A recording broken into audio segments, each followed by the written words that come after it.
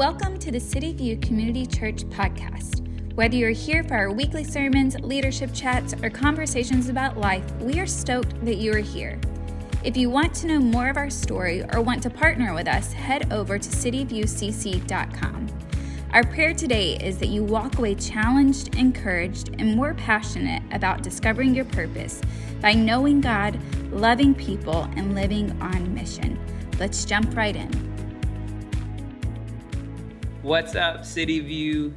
Hey, do you remember a time in your life where you really cared about what people thought about you?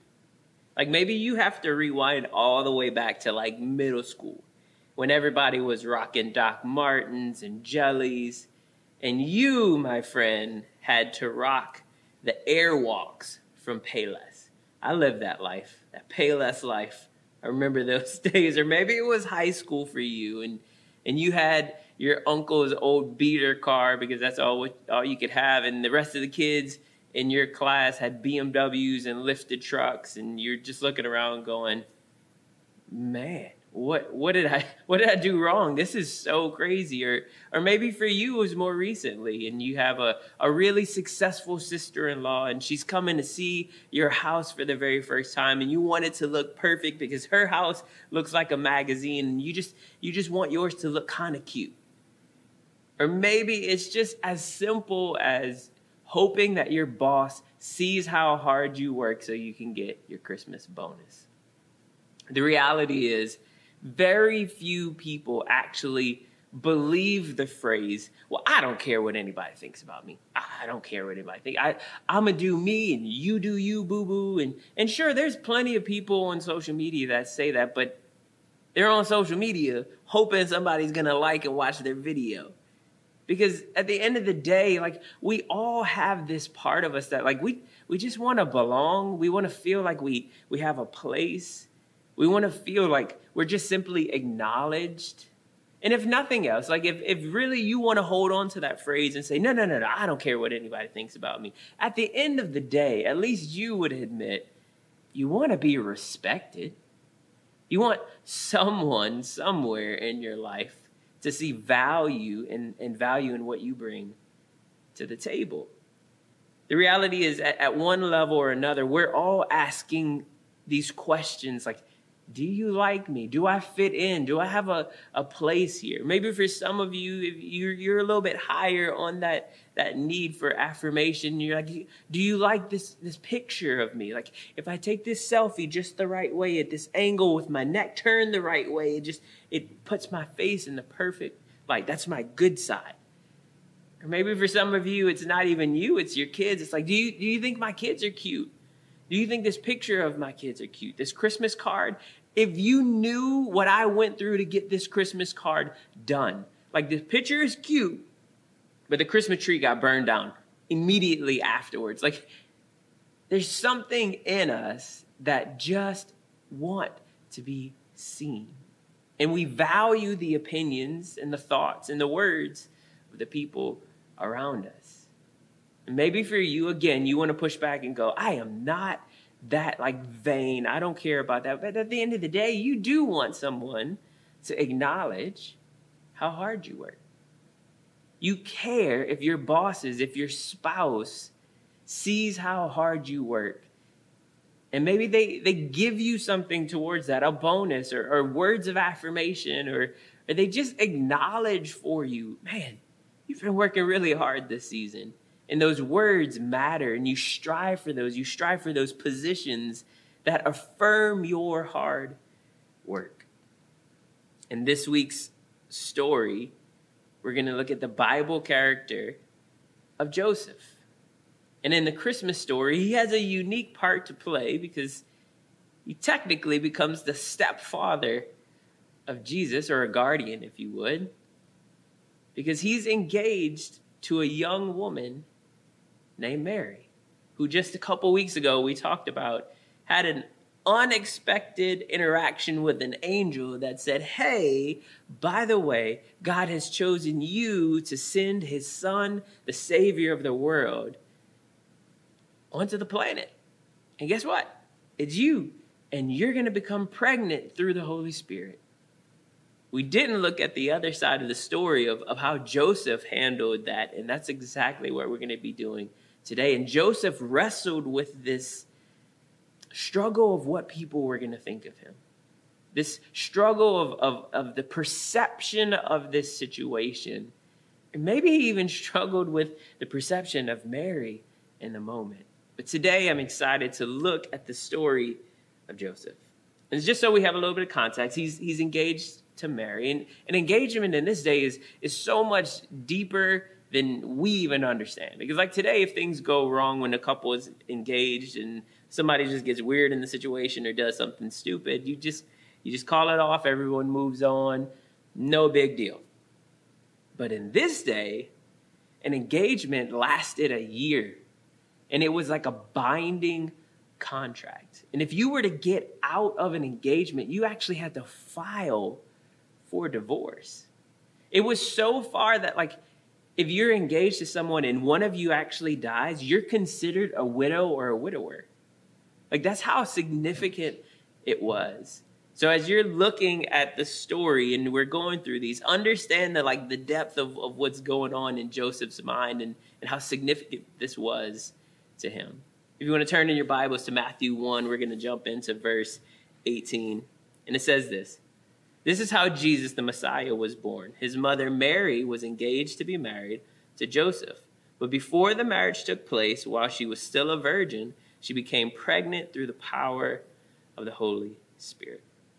And just pause there for a second, because if we were to just get in the mind of Mary and Joseph, could you imagine Joseph after a long day, he's working, he's a carpenter, he's getting everything together, he's been building all day, he's sweaty, he's covered in dust. And Mary comes over to the house and says, hey, honey, I got some big news, but you might want to sit down. And I don't know how she unpacked this. Maybe she just had this wonderful speech of how the angel came and told her how it was going to happen. And it was beautiful. But at some point in the story, she had to deliver the news, I'm pregnant by the Holy Spirit. This is happening. And I can just imagine Joseph in the moment. Maybe you guys are better than I am. But if I'm Joseph, something on the inside begins to shift. And I'm just kind of like, how long did it take you to come up with this story? Pregnant by the Holy Spirit? Is that what you're going to go with? Seriously. I saw the way Bartholomew was looking at you at the well. You're going to try to convince me that it was the Holy Spirit that got you pregnant and not him? Are you kidding me? Either, Mary, you're a liar or you're crazy. Either way, I'm out. I'm all the way out in this situation. Again, maybe you're better than I am, but if Lauren walked in the house and she's like, hey, baby, I'm pregnant. The issue is it's not really your baby, but it's the Lord's. I'm just like, get out. We don't need to talk about that. Are you crazy? No. And so we're feeling this. Some of the guys watching this with me, you're like, no, I'm right there with you. But guess what? The part of the story, the hallmark story that we kind of glaze over, that's exactly where Joseph was. Look at verse 19. It said, Joseph, to whom she was engaged, was a righteous man, and he didn't want to disgrace her publicly. So he decided to break the engagement quietly. Look, he was honorable. He didn't make a scene. He didn't make this big deal about it. But he goes, yeah, sweetie, I'm out. I'm going to do it quietly, but this is too much. This crazy train is more than I'm ready for. Because you can't blame him. He understands that Mary is going to be marked with this for the rest of her life. And so is he. Either they're both lying and he got her pregnant, according to the rest of the community around them, or she got pregnant by somebody else, cheated on him, and he's such a feeble, weak man that he still decided to marry her and allow her to carry this baby for some other man, because no one's going to believe that she was pregnant by the Holy Spirit. Like, it's just not going to happen. And if he divorces her publicly and makes this big scene about it, what other father in the community is going to bless his daughter with marrying Joseph? Baby, I know you think he's cute, but do you remember what happened with him and Mary? Like, I am not signing you up for that. This had the potential to ruin both of their lives. Now, on the other hand, divorcing her quietly was super honoring, and it was just such a respectful thing to do. And what it communicates to me is that, like, Joseph really loved Mary. Like, he truly cared about her. And maybe in his mind, he's thinking, like, if you can go somewhere else and you can have the baby, and we do this quietly, and eventually I'll be able to move on with my life and you can move on with yours. We'll just go our separate ways and everything will be okay. Like, I don't want to take the streets going, she cheated on me, stone her. He decided in his heart, let's just quietly end this. But at the end of the day, sweetheart, I'm out.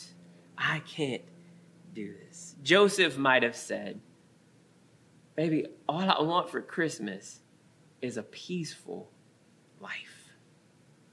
This is not what I signed up for at all. But he's about to learn this important lesson when it comes to being obedient to God. Check it out on the screen. Joseph learned that pleasing God often means disappointing people. Pleasing God many times in our lives, the byproduct of that obedience is disappointing people, because you disappoint their expectations. You disappoint what they thought was going to happen for you or in your life, or how you handle things, and it just shifts some things. Look what happened in the story in verse 20 and 21. As he considered divorce and Mary quietly, an angel of the Lord appeared to him in a dream and said, Joseph, son of David, do not be afraid to take Mary as your wife, for the child within her was conceived by the Holy Spirit, and she will have a son, and you're to name him Jesus, for he will save his people from their sins. And in this moment, he wakes up, and there has to be this like pendulum of emotion, like, because on one hand, I get to possibly change the world, but on the other hand, I have no idea how difficult this is going to be. Like, this is a huge, huge thing. And I wonder, have you ever faced a moment like that in your own life? Have you ever come face to face with pleasing God versus pleasing or gaining the approval of your family? Like, have you ever had a moment where you had to choose between your integrity and your values and your beliefs as a follower of Jesus and what everybody else around you is doing? Maybe your boss is asking you to cut corners, or maybe you're dealing with a situation where, like, if you lean into your integrity and your values, you're going to make less money or less profit on this thing if you just did something a little bit shadier, and you had to choose between the hard right and the easy wrong. Have you ever had a moment where you knew if you pleased God, you decided to do what he asked you to do, that a friend, a family member, someone on the other side of that wasn't going to understand, and they would be disappointed? You see, Lauren and I, we actually deal with this on a fairly regular basis because we live so far away from our family. And as proud as they are of us, as excited as they are about what's happening here at the church, as thrilled as they are to see what's going on, it never really fails that every time we're kind of around it's some part of our family, someone will just slip in a little question there of, so, like, do you guys think you're ever maybe gonna, like, move a little bit closer to us? And every time we just have to say, well, no, probably not. Like, it's more than just ministry. It's more than just the church. Like, San Diego is legitimately home for us now. And And there's just that little bit of like, oh, okay. Well, you never know what God wants to do. Like, so it's always that, like, that tension point there. And it's like, no, but this is so deep for us. And I remember one particular time, it was after my dad's memorial service, and we were in New Orleans, and we're sitting down with a bunch of his family, and we're reminiscing, and we're laughing about stories about him. And I could see one of my cousins, she was just like, gearing up. You could see somebody when they're ready to say something, and she was just kind of holding it back, and finally she just burst out, and she's like, "Hey, I just don't understand why you guys had to move so far away. Like there's churches all over here. Like, can't you pick one of those and just pastor one of those? Like, why did you have to go so far away?" And we had the opportunity to explain to our family in that moment that 90+% of San Diego County doesn't have a church home. That there's a whole generation of young people, of teenagers, of middle schoolers, that they never grew up going to church. They never grew up having Sunday school lessons and hearing Bible stories. They have no clue who Jesus is. And getting to tell them at the time about the families that were like, literally, we had families that started to come to our church that were anti-God, anti-religion, against all of that. And they came to one of our marriage workshops, and God started to do something in their life, and they gave their lives to Jesus, and everything started to change in their life, and people were getting saved, and discipleship was happening. And what we were doing was more than just pastoring some random church anywhere. We were specifically called to a city with a specific mission to connect people with their purpose and connect them with Jesus. And it started to click for them, and they started to understand. And in their mind, they're like, "Oh, so you guys are basically like missionaries." And it's like, whatever works for you. Yes, it's kind of like that, of course. It's a beautiful place to be a missionary. But yeah, you got it. But it was that understanding that as we are pleasing God and we're living right in the center of his will for our lives, there are pieces of that that's disappointing for people that we love and we care about, because it pulls us so far from them. But for some of you, it's actually deeper than that. It's more than just disappointing people. For some of you, you've allowed what others think about you, what they say about you, to actually determine your identity. Like your life is kind of built on the words and the opinions and the affirmations and the acknowledgement of the people around you. And you build your life on the foundation of their words. But the reality is, you can't control what people say about you, but you can control what you allow to sink in. And for some of you, you've had negative words. You've had this heartbreaking experience. You've had these things that prove to you about the lies about you. And you lean into those, and you allow those to be what you build your life on. But it leads you to this place of heartbreak and insecurity. And it's so far from what God wants you to experience. On the other side of the coin, for some of you, your life is built on these positive affirmations, these positive words that come from people.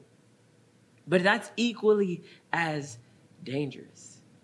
It's a funny example, but there's a song by Shawn Mendes and Justin Bieber, who are two super, super young dudes that are talented musicians, and their platform just rose like crazy. And they wrote this song together, just talking about like the challenges that come and the pressure that they feel in those moments. And one of the verses, Justin Bieber says, "You put me on a pedestal and you tell me I'm the best.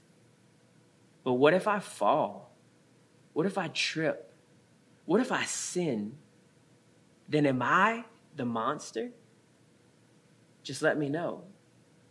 And they're just talking about this pressure of as you're put on this pedestal of people's thoughts of you, of their opinions, of how they're telling you you're the greatest and you're amazing and you're going to do incredible things. And even people telling you you're going to do amazing things for God. If you start to build your life on the pedestal of other people's words, of other people's affirmation, and not on the promises and the truth of God, what happens when you fall? What happens when you trip? What happens when there's a mistake that's made and all of a sudden those words that were holding you up for so long disappear?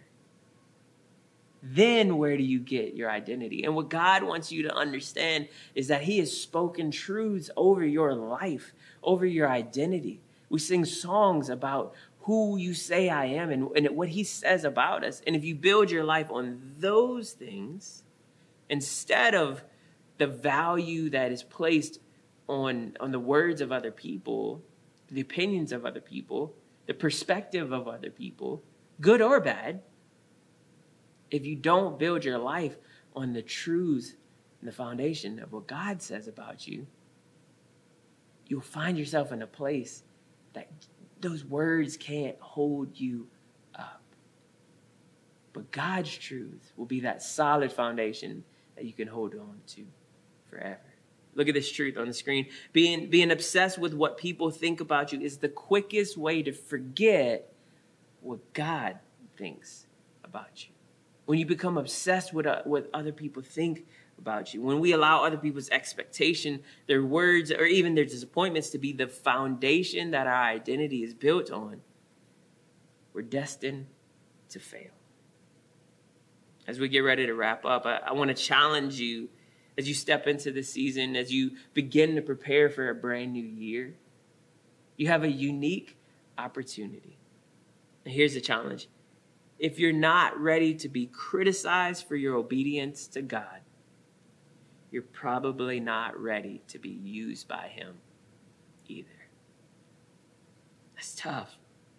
If you're not ready to be criticized for your obedience to God, if you're not ready to take some heat for standing up for what he says is truth, if you're not ready to take some heat for obeying him in the midst of everyone else around you going, well, why are you doing that? You don't need to do that. If you're not ready for that criticism, you're probably not ready for him to use you. Because think about Mary and Joseph. Imagine the criticism that they're going to walk through for simply obeying God. You know how these communities work. Hey. You know that's not Joseph's baby, right? You know what the word on the street is. I know they say the baby's by the Holy Spirit, but I remember one night his donkey was parked outside of her apartment till 2 a.m. You telling me they were praying to 2 a.m.? Like seriously, they're going to face criticism over and over and over and over again for their obedience to God. And maybe in your own life, there's going to be a time where you're reading God's word and you're going through and God's word tells you to do something that's culturally unpopular. And you're going to face criticism. Why are you doing that? That's so old. The Bible was so antiquated. It was meant for another time. Those things, those principles, those truths, man, that's for another generation. That was thousands of years ago. That's not for today. Why would you live your life that way? Maybe for some of you're going to choose to live with financial margin so that you can be generous sacrificially and give to things and make a difference in the world through your giving. And people around you are going to go, well, why are you settling for less in your life when if you just keep that money, you could be able to do this and this and this and this? And you're like, no, but I feel like God wants me to live with margin in my life and to be able to give that away, give it to people who need it and to be able to serve people and to create opportunities to make a difference in the world around me. And people are like, what are you doing? You're going to face criticism. I love this. I love this on the screen. If you want to make a difference in the world, you will endure more pain than those who don't. It's far easier of a life to choose to not try to make a difference. It'll be way easier in your life just to, I'm going to do me. I'm going to think about me.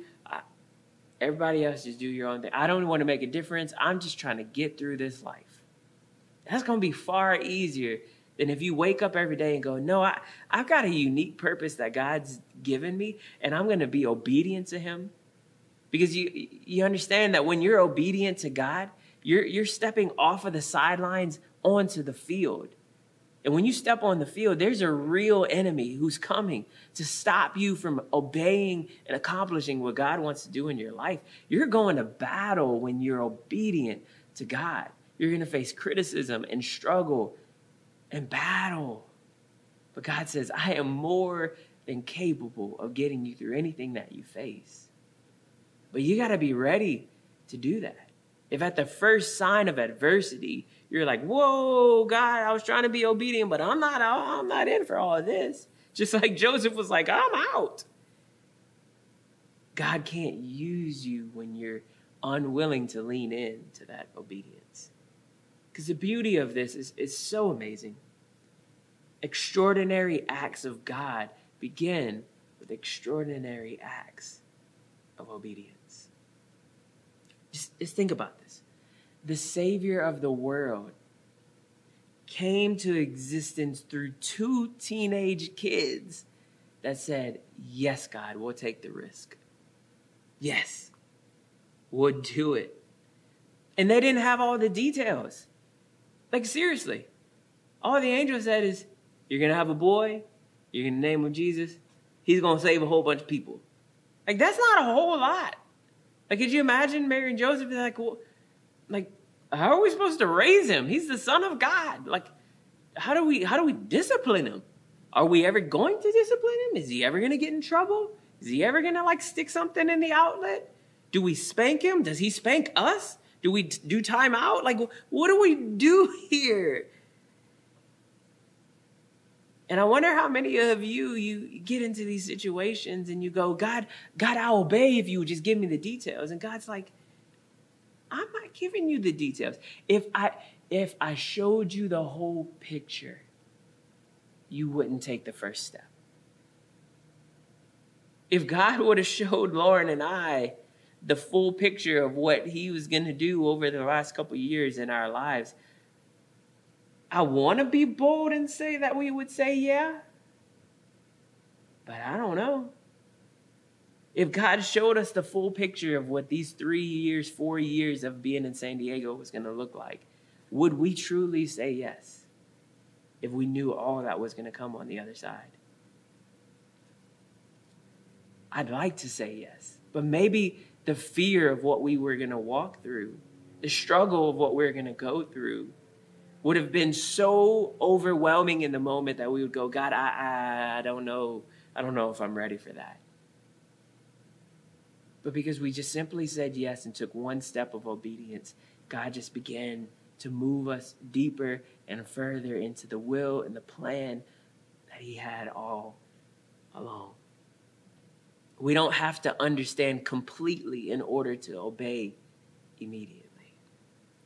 And you see, you have no idea what one simple step of obedience is going to do in your life. You have no idea that this week, when you invite somebody to come to Christmas Eve services with you, when you give them an invite card, when you ask them to come and sit with you and your family at the service that you're going to show up to, you have no idea the impact that may have on their family. You have no idea if one of them hears the message of Jesus in a way that maybe they hadn't heard it before, and it connects in this perfect season, and it creates this legacy of them being in relationship with Jesus that for generations, their kids understand the value of being in church. You have no idea what your simple step of obedience is going to do. God isn't asking you to control the outcome of this huge picture. He's simply asking you to say yes and be obedient in the moment. And I just want you to be able to step with confidence into your future, not thinking about all the things that could go wrong, not thinking about the flaws, not thinking about the words and the opinions of those around you, not allowing the words that people have spoken over you in the past to hold you back from the truths of what God is saying to you right now in this moment that you're his child, that you're beloved, that he is pleased with you, that he wants to be with you because he has something in store for you that you never saw coming. Joseph, as he said yes in verse 24, when Joseph woke up, he did as the angel of the Lord commanded, and he took Mary as his wife, opening the door to the greatest moment in the history of the world, the birth of Jesus Christ, our Savior. What does God want to open up on the other side of your obedience? What does God want to do through your life if you're willing to say yes? I think you'd be pretty shocked at what would be on the other side of your simple act of obedience towards God. Let's pray. Heavenly Father, I thank you so much for this story. I thank you for Matthew's account as he talked about Joseph wanting to divorce Mary quietly, because it just gives me hope, God, that there are moments when you open doors of opportunities in our life, and at first blush, our response is, ooh, I don't know about this. But I'm so thankful that you're a God who pursues us, even in our doubts, even in our fears, even in our confusion and our insecurity. God, I thank you that you still pursued Joseph, that you sent the angel to him in the dream and gave him an opportunity to say yes, to be obedient to you. So God, right now in this moment, I pray for my friends who are watching this. Would you help them build the foundation of their lives on the words that you say about them instead of the words of others? Would you allow your opinion of them to vastly outweigh the opinions of everyone else in their life? Would you allow them to find their identity in you rather than what they do or the words of affirmation or the thoughts and the feelings of their jobs and what they're accomplishing and their finances? Would you let their identity be founded in who you say they are? And God, this week, would you open up opportunities for us to invite people to do life with us, to come to a service where we celebrate your son, Jesus. And maybe in that moment, it restarts, it rewrites the story of someone's life, that they lean into you. And the legacy of their future, the legacy of their family changes because they say yes to you. Would you give us the opportunity to connect with people like that? That as our simple steps of obedience open doors towards the miraculous, God, would you show up in a way that only you can? Lord, we love you. We thank you that you're this intimately involved in our lives. We pray all of this in the strong, in the mighty name of Jesus. Amen.